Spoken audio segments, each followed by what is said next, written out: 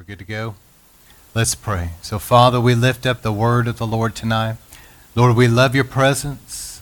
We love worship. We love coming together like this. We took communion earlier. Lord, we thank you for all that, but we also love the word of the Lord and how important the word is. And Lord, I pray tonight as we're going to be getting into the word together, that by your Holy Spirit, even now, Lord, that you would help us, all that are hearing this, just that your Holy Spirit begin to move upon us and help us to get captivated, to give you our best ear, our full attention, our focus, to not get distracted with other things, but mentally and emotionally be, locked in to what the Holy Spirit is doing in us. Lord, I pray that you would anoint our eyes and our ears to have eyes and ears of the Spirit and be able to see, be able to hear what the Lord is speaking to us. And Lord, that we're good soil. And like the parable of the seed and the sower, Lord, that you would speak through me your words of life, and your word will go out as living seeds of truth that are sown into good, fertile soil, soil that's made ready by the Holy Spirit. And Lord, watered by the Spirit of God, and take root, grow, and produce 100-fold harvest of eternal fruit that remains until Jesus comes. Lord, we pray that your word will go out and be as a sword that's going to penetrate and get where it needs to go, a hammer that's going to break down every stronghold. Lord, let there be a washing of the water of the word as you purify your bride. Let your word be a bright, shining light of truth, dispelling all the darkness and lies and deception of the enemy, but bringing truth and revelation. Let the winds of your Spirit carry the seed of your word everywhere it needs to go, and your mighty angels watch over it. And Lord, we pray, the Bible says the birds of the air try to steal the seed, so we take authority over the enemy right now, and we bind anything that would try to hinder this word from going out and being what it needs to be, accomplishing what it needs to do. We take authority and we bind the demonic, we bind the enemy to back off and go right now in Jesus' name. And Lord, we pray, we stand on the promise that your word will not return void, but will accomplish that which you sent it for to do. And so, Lord, we pray, let it go forth in power under a mighty anointing and get where it needs to go and accomplish what it needs to do. Lord, we thank you for it, and we thank you for hearing and answering all of these prayers tonight as we agree together. In Jesus' name we pray. Amen. All right, well, I'm dealing with the holy place. Last week was part 1, and if you didn't hear that, you need to go back and listen to it because I dealt with things I can't get into, but we kind of laid the groundwork for tonight and laid the groundwork for the next couple months. We went through the tabernacle. We went through the different furniture, pieces of furniture that's in the tabernacle, etc. And also how God cleanses the priesthood, all right? So tonight I'm going to kind of pick up from that point and go forward, and we're going to talk a lot about water immersion. But before we get to that, I want to just go over a few things. God wants his glory in our lives and our ministries. He does. He wants his glory in our lives and our ministries. But the glory of the Lord is not going to be everywhere. The thing about the glory is God's manifest presence. And tonight, obviously when we're worshiping, the glory is here. And the glory is that thick presence of God I talked about last week. And I believe that God really does want that among his people in churches. But the Bible says that when Jesus comes, this is a lot of times we quote this scripture, but the truth is this is a prophecy about the millennial reign of Christ. It says the glory of the Lord will cover the earth as waters the sea. But that's not actually going to reach its fulfillment until Jesus comes. You understand? But in these latter days that we're living, the Bible shows us that there's going to be gross darkness upon the people, like a thick darkness, and a lot of deception. But the Bible says that the glory will arise and shine upon his people. And so God is wanting that for his people. But you have to understand that sadly, not everywhere is going to have the glory, but there will be pockets of the glory. And I want the glory in my life and my ministry. And I'm telling you that what you experience here tonight in the glory, you can have it at home. But the glory will only come. Here's some things. Number one is, God's not going to place his glory somewhere unless that place is going to be sanctified. So if there's things that are going on that shouldn't be going on, the glory will not remain. But number two, I'm going to say a couple things. Are people really willing to cleanse their lives and their ministries for the glory to come? See, there's a price to pay. Are people really, truly willing to cleanse their life and to clean out things in their ministry, in their church that need to be cleaned out so that the glory can come? Are they willing to pay that price? The second question is, are people willing to pay the price of prayer, fasting, and discipline? I think sometimes people say, I'm so hungry for the Lord, but it's not really showing up outside of church, though. They're not really praying.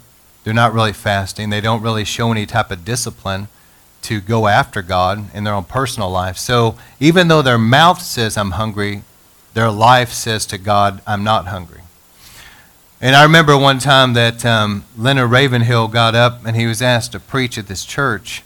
And I'm sure this was the last time they ever had him back, but he came up and he opens his Bible, and his message was going to be about revival. And some of y'all have heard me share this. And so he said he wanted all the leaders in that church of any kind of stand-up, if you taught, if you were a worship leader, whatever. And so he had them all stand, and he was asking them, how long did you pray this week? And it was, pathetic answers, a couple minutes or whatever. And so he just shut his Bible, and he said, you guys don't want revival. And he walked down the aisle and left the church. And so even though that's kind of an offensive way to get a point across, nonetheless, I promise you, they never forgot that sermon. And I think that he made his point pretty clear. So are people really hungry enough to pay the price? I was telling some people that my wife and I had lunch with a couple this last week, and they had been really touched in revival like we were, and especially the wife. And me and her were talking about the revivals of the 90s some. And I was telling her just about some of my experiences of trying to get with other people to pray, and how we've made efforts to open things up and do all the hard work, and all people had to do was just show up and pray, and how nobody showed and all that. But she told me, she said, I'm not surprised. She said, not too many people want to pay the price for revival. They want revival, but they don't want to pay the price for revival. And there was one of the elderly ladies that really discipled me back years ago, back in the late 90s. Her and another lady really taught me how to pray. We spent a lot of time together. But this one particular lady told me, she said, Scott, listen, most of these Pentecostal churches, she said, they know how to have revival. She said they're just not willing to pray and fast to see revival. And she told me that. And that's true. Anybody here would argue with that? No, we all know it's true. But the thing is, are you really hungry for God? Because once you get desperately hungry for more of Him, religion's not going to satisfy. Church as usual won't satisfy. All these other things, the things of the world don't satisfy anymore. You're so desperately hungry for more of Him. The Bible says when you seek Him with all your heart, you'll find Him. And I just mean to tell you that once you get really hungry and you begin to seek God at home on your own, you'll find that the glory of the Lord will begin to come into your home. But you have to be hungry for more. If you're satisfied where you are, then where you are is all you'll ever have. But if you're desperately hungry for more of God, blessed are those that hunger and thirst. So if you want the glory in your home and you're really willing to make sure things are the way they need to be in your home, you clean out things that aren't right, etc., and you'll begin to take communion and bring your home under the blood, you'll begin to anoint, begin to speak blessings over your home, begin to make your home a place of worship and prayer, make sure your home's in order, things like that. And you'll really begin to pray and say, Lord, let the heavens open, let your glory come in this home. If you'll do it, and you'll keep doing it, be persistent, you'll find that the presence of God will begin to come into that home. And I remember when Brother John Davis was with us, he told me, he said, regarding revival, what he was experiencing here He said he hasn't felt something like this in a very, very long time, but he told me, he said, I know that you've had to pay a price to have this. See, people that's been around for a while know there's a price. There's a price in being persecuted. There's a price in being betrayed. There's a price in being misunderstood. There's a price of prayer and fasting. But are you hungry? And that's what I felt God wanted me just to open up with, to be desperately hungry for more of Him. All right, so picking up where we left off last week, Hebrews 10:22. Let us draw near with a sincere heart full of assurance of faith, having our hearts sprinkled clean from an evil conscience that has to do with the blood, and our bodies washed with pure water. Now, the Bible makes it clear that we are priests unto God. So let me just read 1 Peter 2:5. You also, as living stones, are being built up as a spiritual house for a holy priesthood, to offer up spiritual sacrifices acceptable to God through Jesus Christ.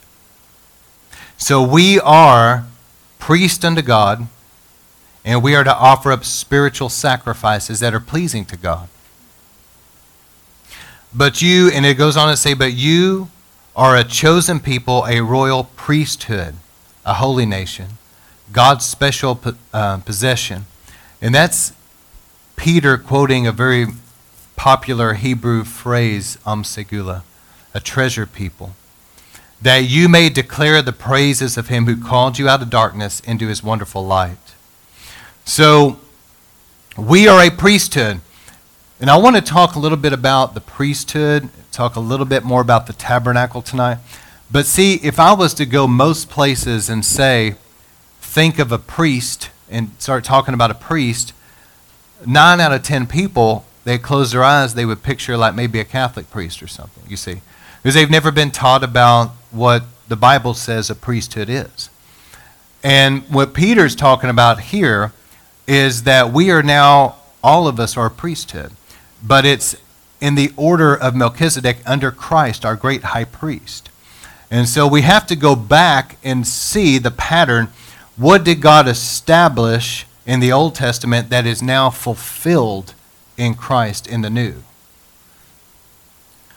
And so when you look back at some things, there's some sacrifices I could talk about here in a moment. But I want to start out by talking about the priestly garments. And it should be in your notes at the bottom of page 2.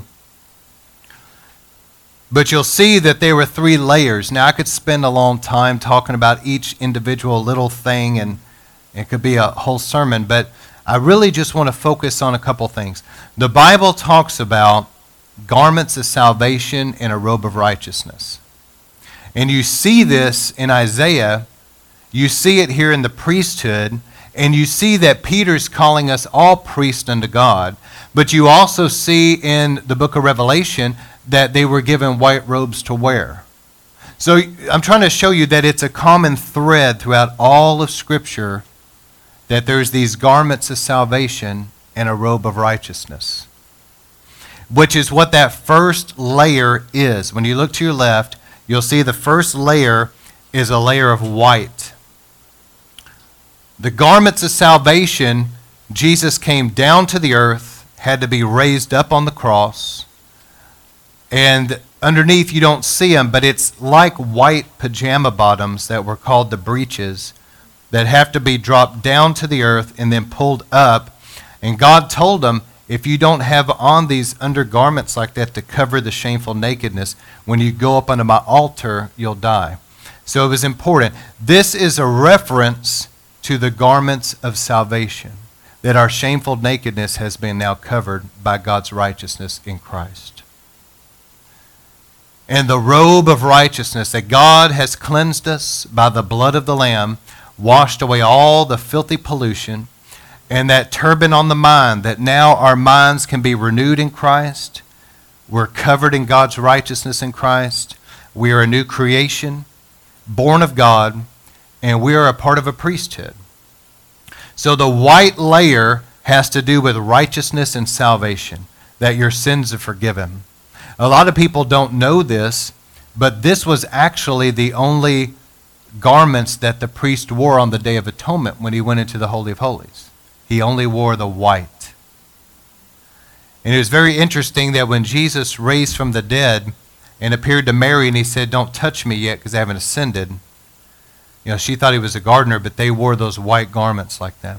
So Jesus was going to ascend, which I talked about last week, into the holy place to cleanse it. All right. But that is the garments of salvation and the robe of righteousness.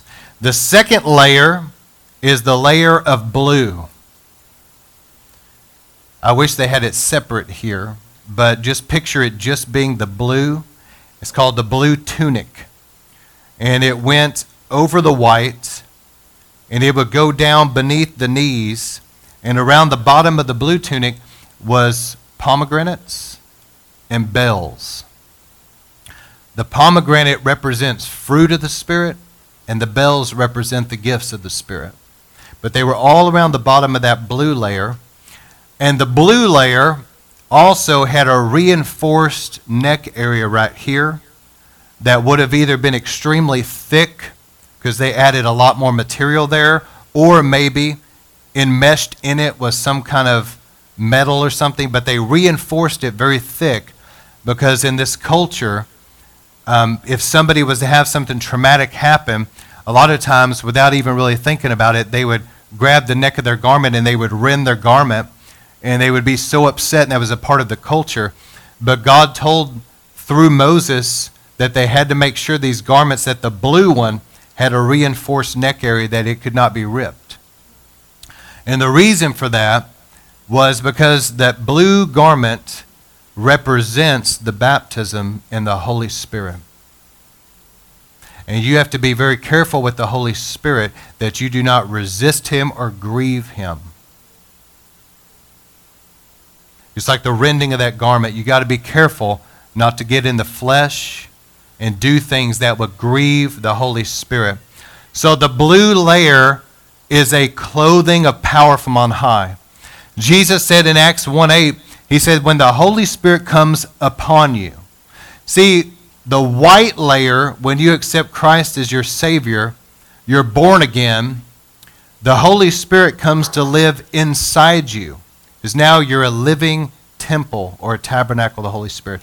He indwells your inner spirit man, and it's a new birth. But this blue layer is altogether a different experience. Now you're dealing with being clothed with power from on high. And that's Luke 24:49. Jesus said, I will go, but I will send the Spirit. And he said, the promise of my Father will come, and you will be clothed with power from on high. So it's a clothing of power.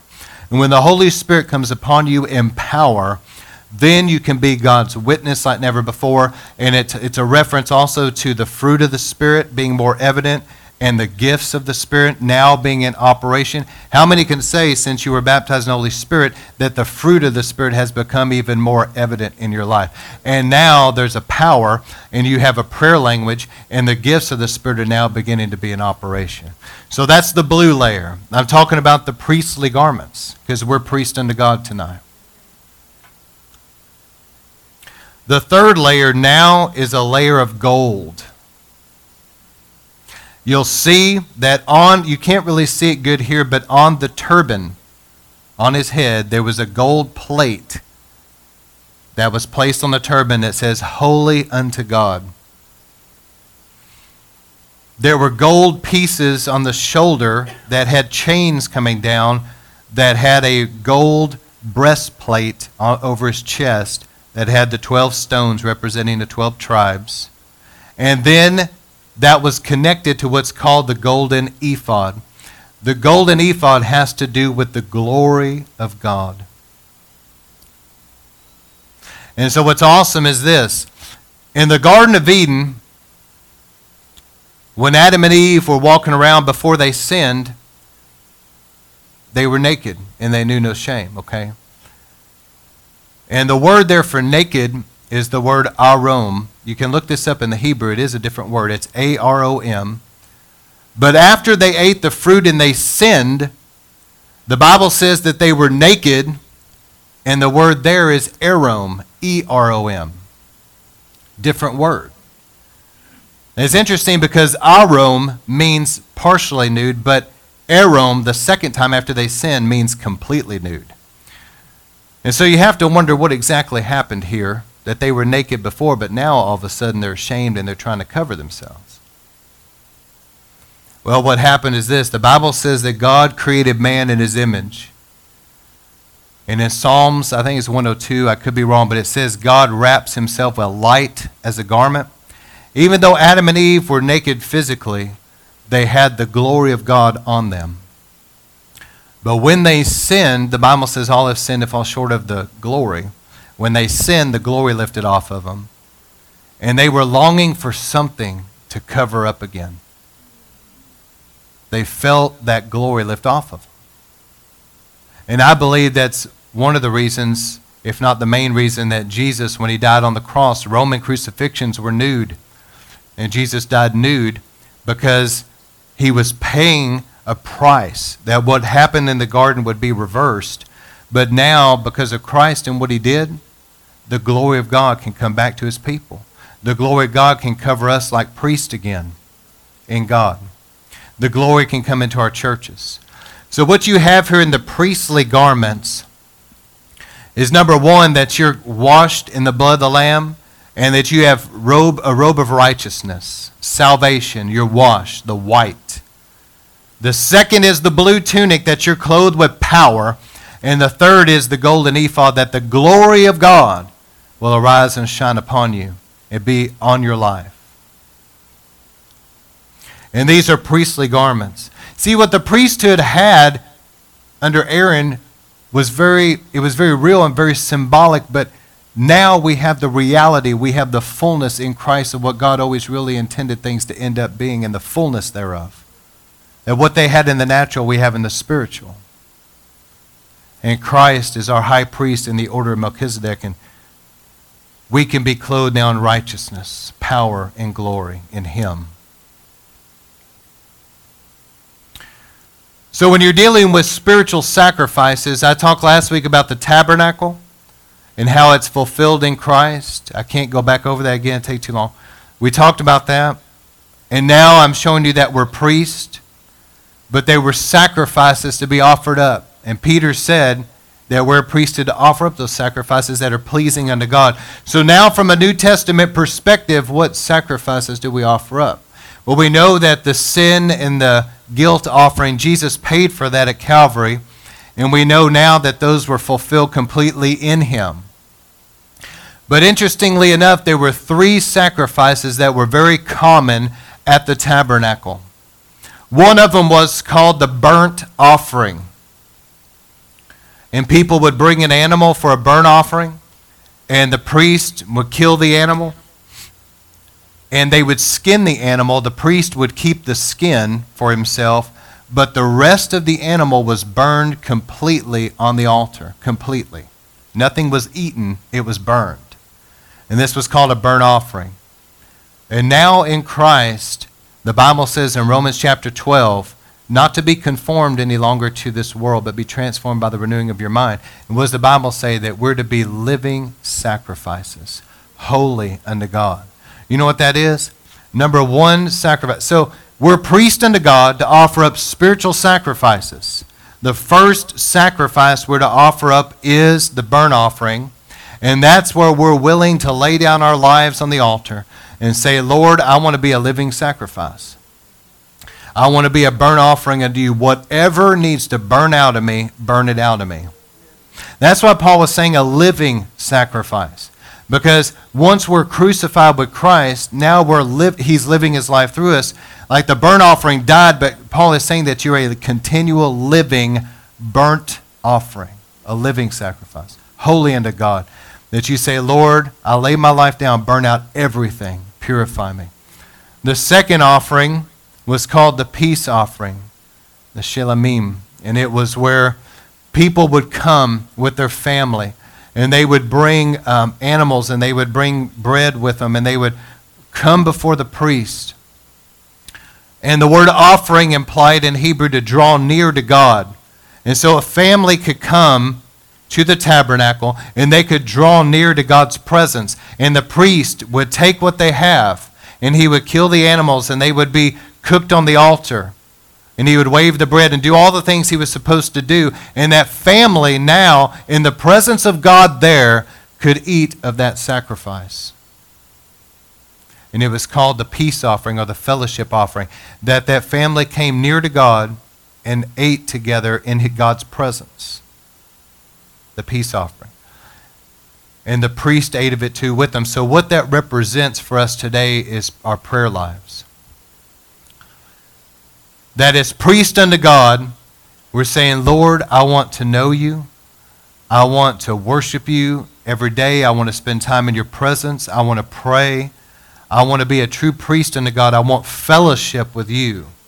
When God created Adam and Eve, the Bible says that he created them where they walked with him in the cool of the day. God created man for fellowship.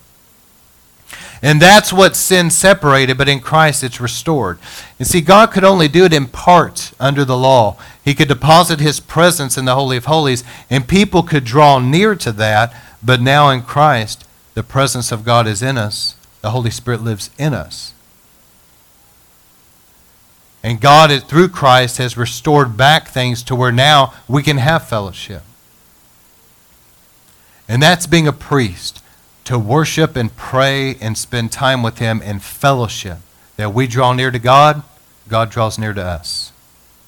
So that's the peace offering. And the third offering is called the grain offering, the mincha. And what that is people would bring grain to the tabernacle. They would bring oil with it. It would be cooked and it would be burned on the altar. They'd put oil on it. They'd sprinkle frankincense. It'd be burned up before God as an offering. And what that grain offering speaks of is this, the works of our hands, that our service unto God, the things that we're doing for his kingdom. Jesus made it very clear in the scripture, it is his will that we bear much fruit. And this is where we're being salt and light. To be salt is to be a prayer warrior because you change the flavor. God looks down at your city and says that place is full of sin and it's like a stench coming up, but then all of a sudden he's got some sprinkled salt throughout that city that's praying for the city and crying out unto God, and it changes the flavor of that city unto God. Salt is prayer warriors. Light has to do with being a witness. That we're going out and we're talking to people about the Lord, sharing our faith. This is being fruitful. This is our grain offering unto God. So we're a priest. We should be clothed, obviously, in righteousness, but also we should be clothed in power and glory so that we can offer up spiritual sacrifices, a life that is a living sacrifice unto God, that we pray and spend time with him, our peace offering, but then we go out and we serve him and do things for his kingdom and bear fruit, the grain offering. All right. I believe that these times like what we're doing as a church, we've got the fall feast coming up. And before that time, we spend some time together in prayer and fasting. We examine ourselves during that time. We have a sheet. We're agreeing together about some specific things. But in this time of prayer and fasting, the 5 things, we're humbling ourselves, we're praying, we're fasting, we're giving an offering to the Lord, and we're consecrating our lives. As we all do that, what's happening is it's purging everything out that needs to go. Purging out everything in our lives, but purging anything out of the church. And Jesus said this in John 1:51. Jesus told Nathanael when he called him, he said, truly I tell you, you will see heaven open, and the angels of God ascending and descending on the Son of Man. Jesus walked under an open heaven, and he told Nathanael, he said, you're going to actually see this with your eyes, that the heavens are open over me, and you're going to see angels ascending and descending to me.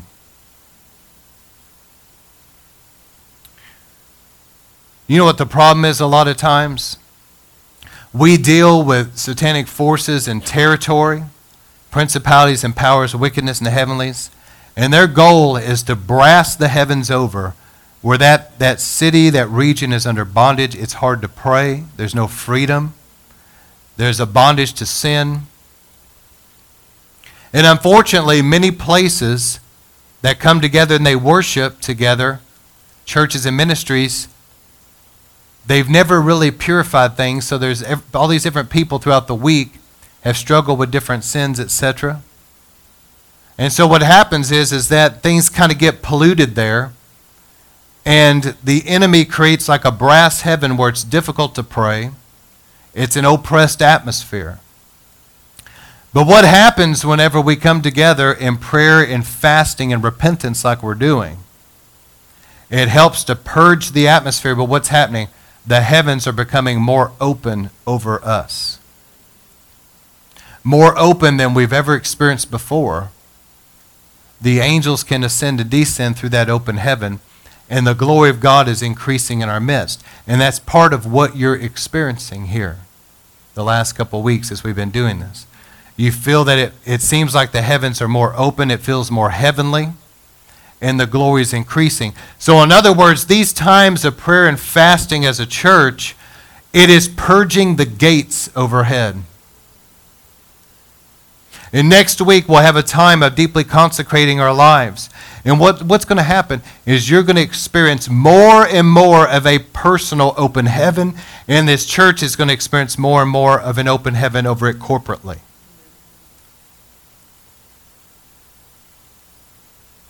These are times to draw into God.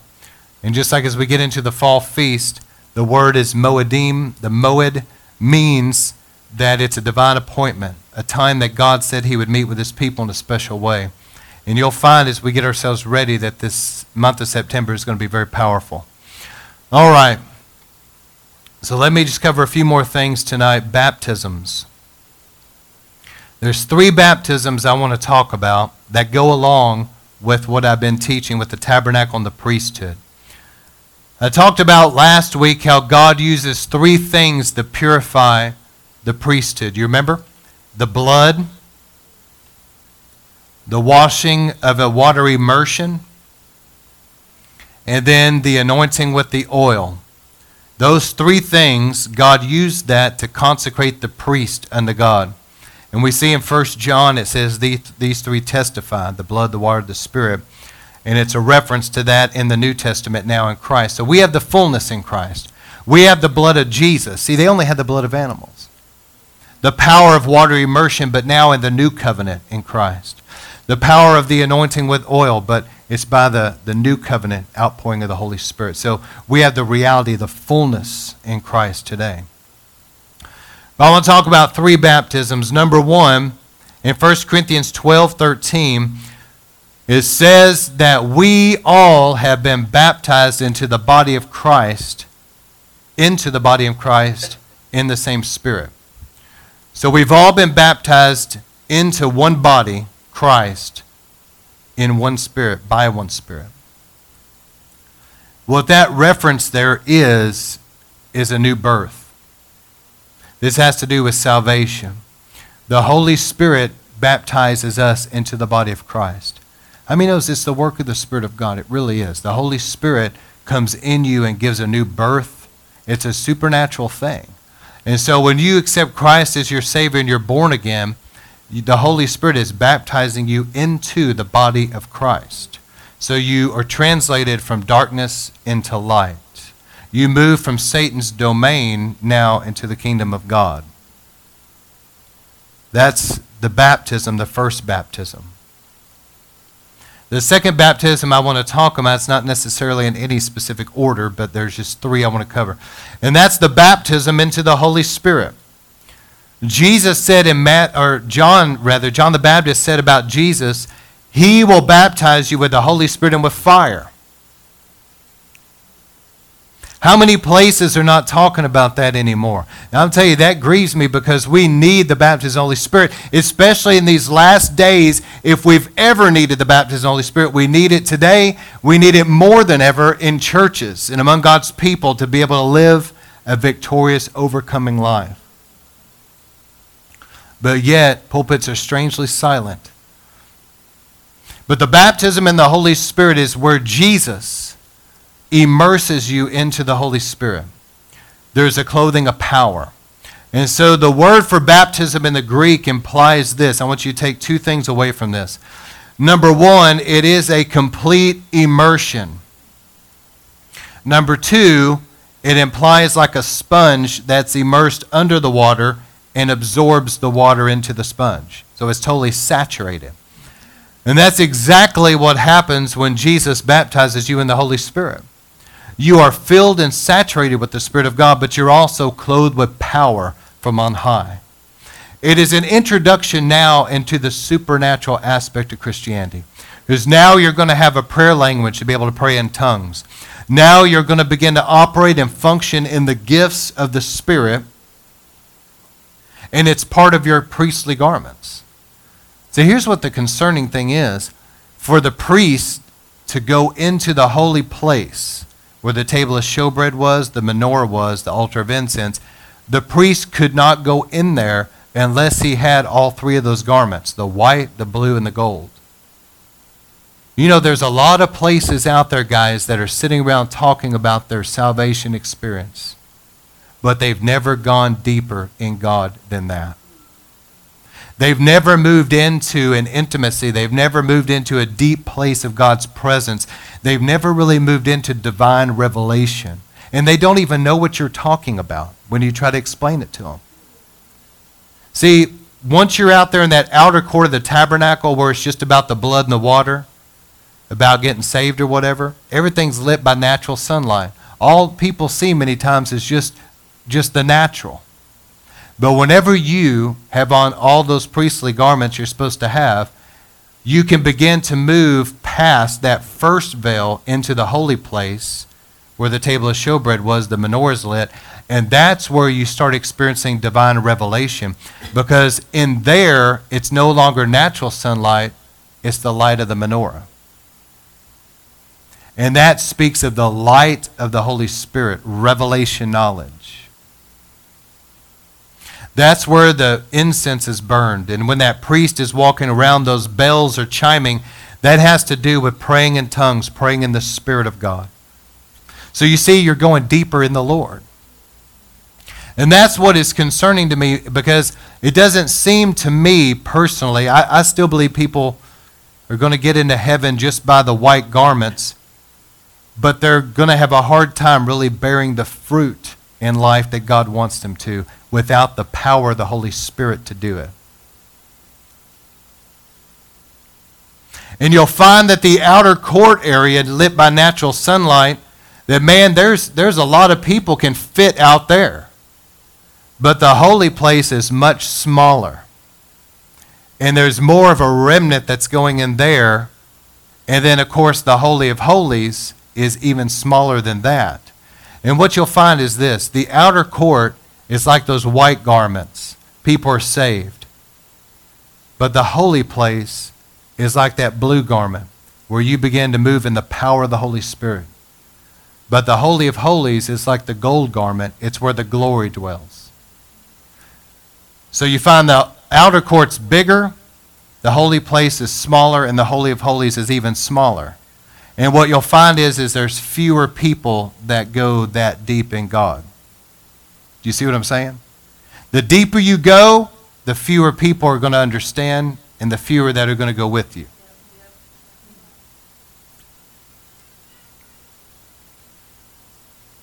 And then I wanted to get to this, and we can kind of close this out, but the baptism in water. All right. There's much more to this. I may have to talk a little bit more about this next week too, but there's much more to water immersion than a lot of places understand today. I've often contended that the Bible says we have the mind of Christ, so it's like a collective we. And so no one group knows everything. And those that think they do are very prideful and don't. But anyway, so what you'll find is that I grew up more in the Spirit-filled circle, and in that realm of Pentecost and all that, it was pretty common to anoint somebody with oil and pray over them. That wasn't uncommon. But when you get outside of that group, you'll find that that never happens most places. But if you go over to more of a traditional church, We have maybe more Presbyterian, Episcopalian, something like that, a lot more traditional church, as we would say. There's a real reverence of the communion table. And they understand the power of communion. They take it very serious, and they take it very frequently. But a lot of places outside of that group don't really have a deep understanding about the communion table. They'll read what Paul wrote in Corinthians about don't take it unworthy and examine yourself, and then it represents Christ's body and blood, and they'll just take it. But there's not really a deep, profound understanding of what it is. But at least they take it frequently and have much more of an understanding than a lot of the other places.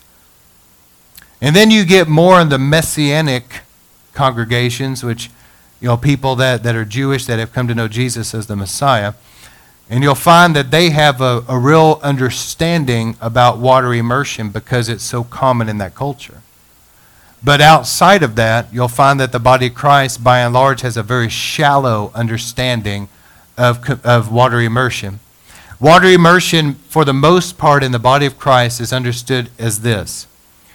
It's a once-in-a-lifetime thing that you do when you accept Christ as your Savior.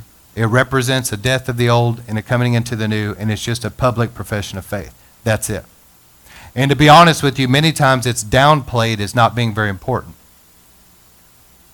And the reason why they do that, I think, is to overcompensate some of the people that think you have to be water baptized to go to heaven or something. So they're trying to overcompensate and downplay it.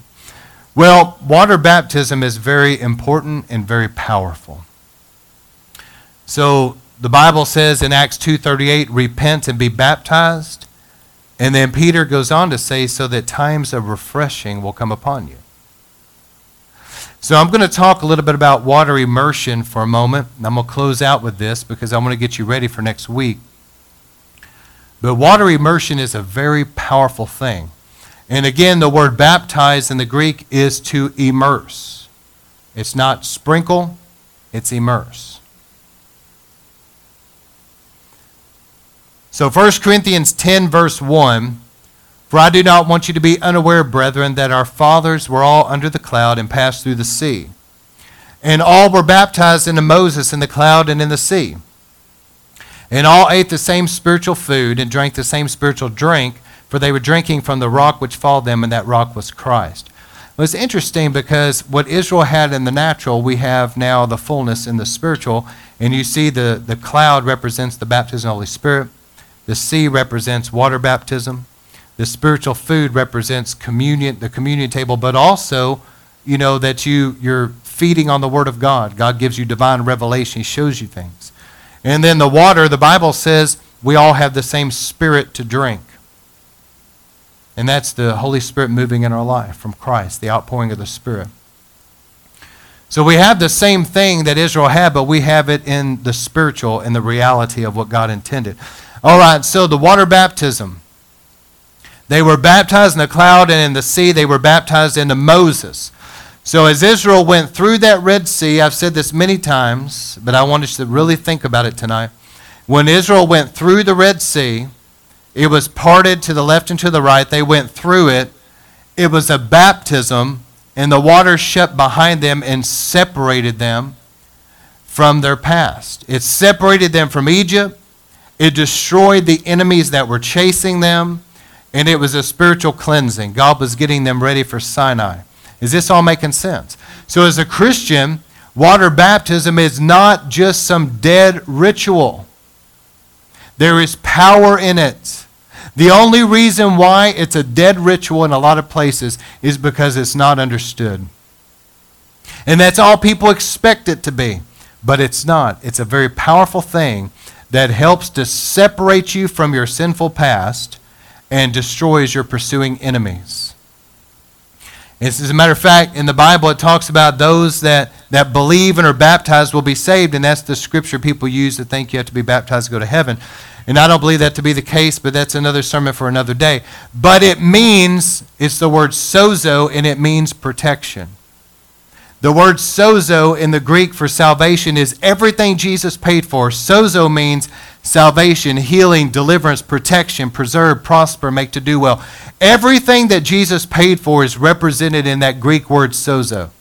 And what the Word of God, I believe, is saying, those that believe and are baptized will be saved. I believe you will come into the fullness of everything Jesus paid for, you see. Water immersion is a powerful thing. It destroys those enemies that are pursuing you.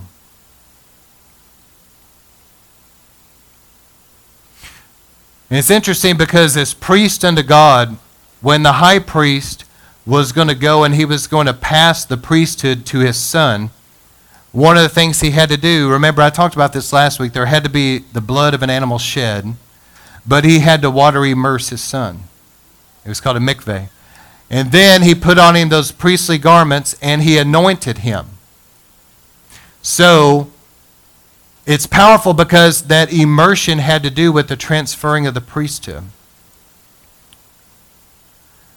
What was happening during the Passover in Jesus' day? This is a little bit deep, but if you follow me, what John the Baptist was doing was not something that was radical. Every year, people throughout the Hebrew culture, if they had sinned, fallen into sin or something, something in their life had defiled them, they knew that they had to be immersed in water on their own. And for example, if they got around a dead body, they had to go and be immersed in water, and they'd have to go before the priest and all that. So water immersion was very common in this culture. Even Mary, after she gave birth to Jesus, there was a time after that she had to immerse in water and be cleansed from the blood that she shed from her body. So there was water immersion was very common. And every year before Passover, Pentecost, and Tabernacles, the men had to all descend onto Jerusalem. And all around the temple area, there was these little pools called mikveh pools where they would go there before the feast days and they would self-immerse, and they're consecrating themselves unto God for the coming feast day. And what a lot of people need to understand what Jesus was doing at Passover, because I think it's missed, is remember that Jesus was about to make all of us be a priesthood here. And so Jesus at Passover, he instituted Holy Communion, which was a priestly meal. But the Bible says that he washed their hands and feet. This is very interesting because what happened when a priest was going to pass the priestly office, he would immerse them, okay? Then also, the priests, before they could go in and minister before the Lord, they had to go before the laver and wash their hands and feet. And Jesus knew that these men were about to have a Holy of Holies experience. They were about to go into the day of Pentecost, where they were going to experience like a baptism in the Holy Ghost and with fire. And they had already, just like everybody else would have, they would have already gone to the temple and immersed in water. So they'd already had an immersion. Now Jesus was just washing their hands and feet as priests unto God. Is this making sense tonight? He was getting them ready, just like when the children of Israel, they were baptized into the Red Sea, they were being cleansed and made ready for their Sinai experience where God was going to come down and they were going to meet with God in his presence. So a couple things that are going to happen at water immersion is, number one, as I mentioned, you're separated from your past, your pursuing enemies are destroyed, but there's a deep consecration unto God.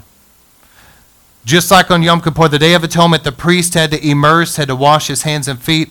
That's what Jesus was helping the disciples to do. They were getting cleansed. It's a deep consecration, a purifying of the bride to be able to go into the Holy of Holies.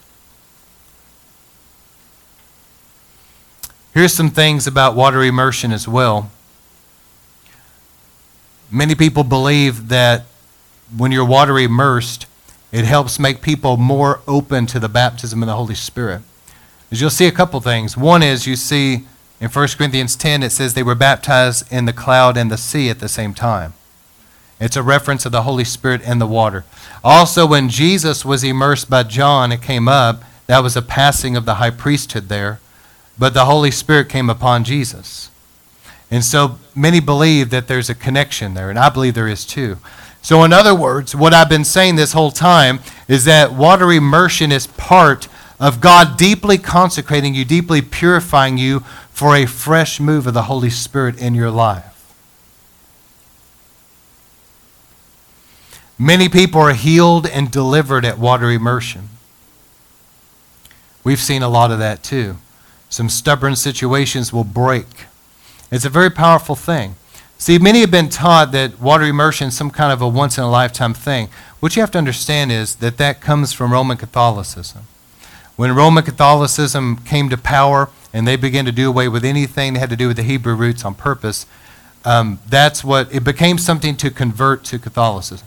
Well, that unfortunately carried over into what we know in Protestantism today, but that's not biblical. Water immersion had to do with not only accepting Christ as your Savior. I believe there is something about that initial baptism in water, but it is a continual cleansing in your life that's available. You know, just like this, I talked about many times, I've said you can take communion at home. You know how many people out there think they can only take communion at church and it has to be administered by some kind of clergy? I've had many people ask, they're like, seriously, you can take it at home? They had no idea. It's like you are a priest unto God.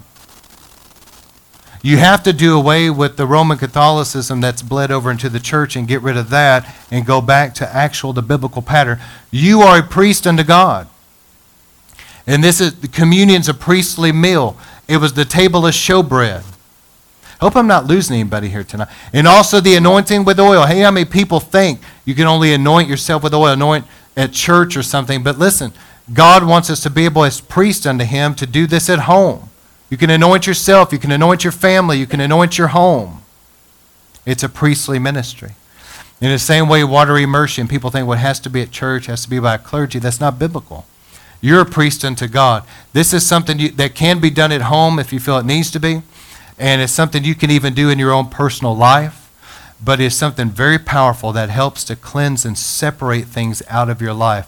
And I'm just going to tell you from experience in my personal life, but also people that I've water immersed. We do this twice a year as a church. Most people are doing this with us, okay, that's repeatedly being water immersed. But I've seen people, in my own personal life, I've experienced breakthroughs.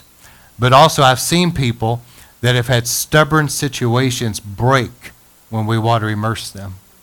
There have been people that have been physically healed. There have been people that have been healed mentally and emotionally. And there have been people that have been delivered from demonic things. So this is a very powerful thing. You got to understand what was released, through the Old Testament, now fulfilled in Christ. There's a power in taking communion. You got to understand it is a significant thing. When you're taking the Lord's Supper, you're bringing the blood of Jesus by faith into your life. That's going to break the power of the demonic. When you anoint people with oil and pray over them, it is setting them apart unto God. That will break the power of Satan. And the same thing with water immersion. It is a powerful thing that helps to separate them, cleanse them and separate them from things that are not of God. And so when we've done this together twice a year, where we have a time where we really take the Lord's Supper together in kind of a special, unique way to consecrate our lives. My wife and I go through and anoint everybody. And then we water immerse those that want to be after that. I'm telling you, people have experienced so many breakthroughs. I've gotten so many testimonies, people saying, I feel so different. Because what's happening is you're being deeply consecrated as a priest unto God, which you are. And I think about 1 Thessalonians 5:23, I believe. May the God of peace sanctify you through and through, your spirit, soul, and body. Sanctify you. And that's what God is doing. He's using the communion table as a vehicle to bring the power of the blood in your life. He's using the anointing with oil as a vehicle to bring the power of the Holy Spirit. And he's using the water of immersion to cleanse and separate you from things. And through those means, he is sanctifying you as a bride, as a priest.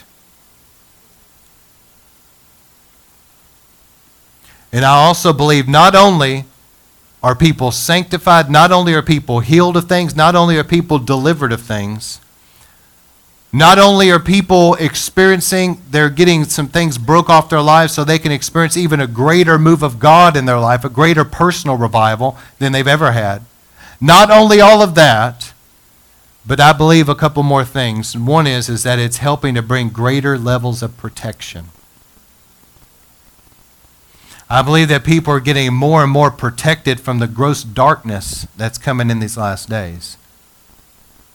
And the last thing I would say is this: the Holy Spirit is getting a bride ready. We're not the only ones that are feeling drawn to these type of things. There's people out there that are feeling drawn back to the communion table and drawn back to things like water immersion, maybe being something more to it than what we knew before. But they're feeling it. Why? Because the Holy Spirit is drawing us to this. Why? Because He's getting a bride ready for the marriage supper of the Lamb. He's purifying us as priest unto God, as a bride. It was interesting scripture. Luke 7:29, the Bible says this: when all the people and the tax collectors heard this, because they were being taught to about Jesus and all the, Jesus' ministry, etc. When they heard this, the tax collectors now, they acknowledged God's justice. In other words, they believed God's way was right, having been baptized with the baptism of John. You know what the baptism John did when he immersed people? You know what was happening? It was preparing them to be able to receive Jesus' ministry. In the same way, God is using these things that we have together. We pray and fast together as a church, and then we consecrate our lives like we're doing. You know what's happening is God is getting us ready for great revival. And the last baptism that I'll mention is the baptism into Christ's suffering and rejection.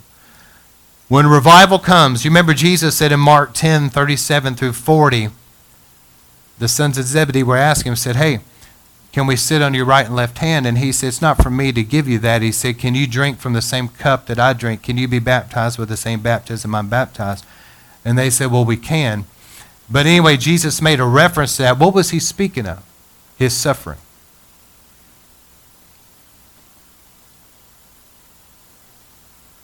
See, what God is doing is He's using the power of the blood, the power of the anointing with oil, the power of water immersion, to get us ready as a bride, as a priest unto God for great revival.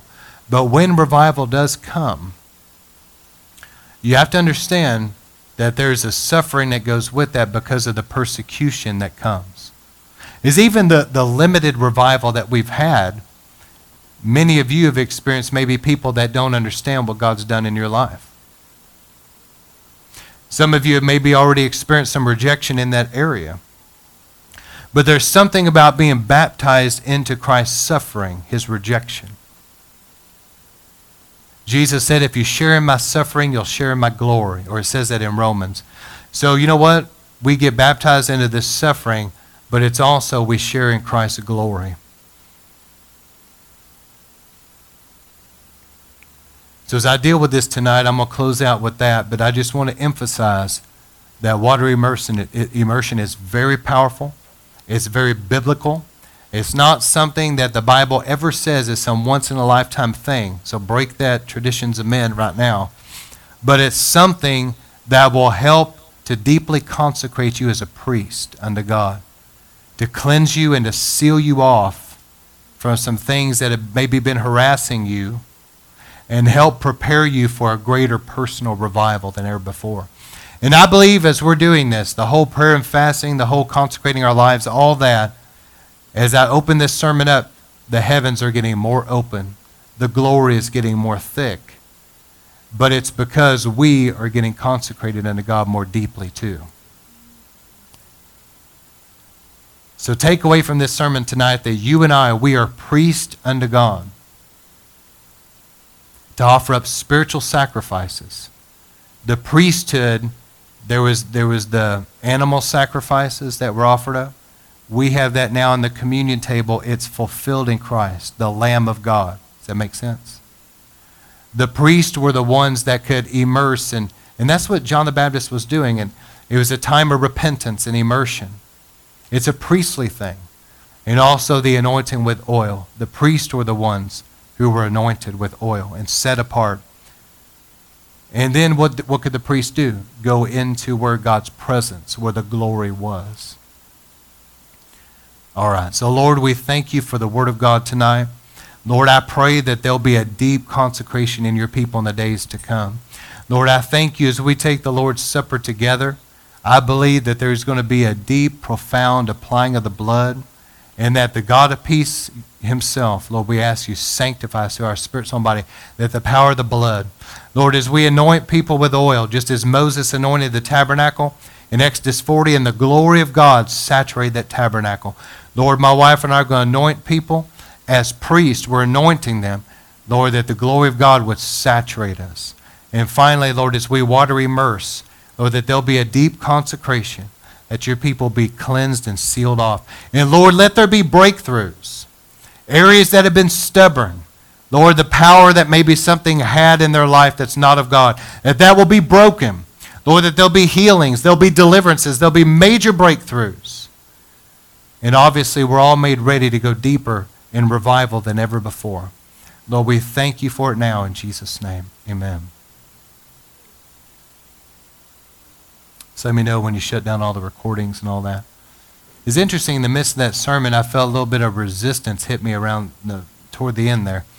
The devil hates these sermons, guys.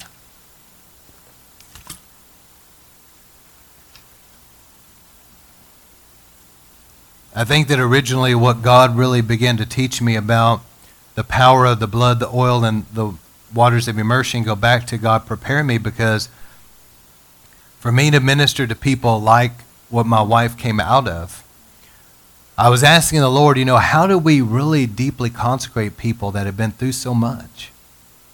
And God began to teach me about this, to make them priests unto God.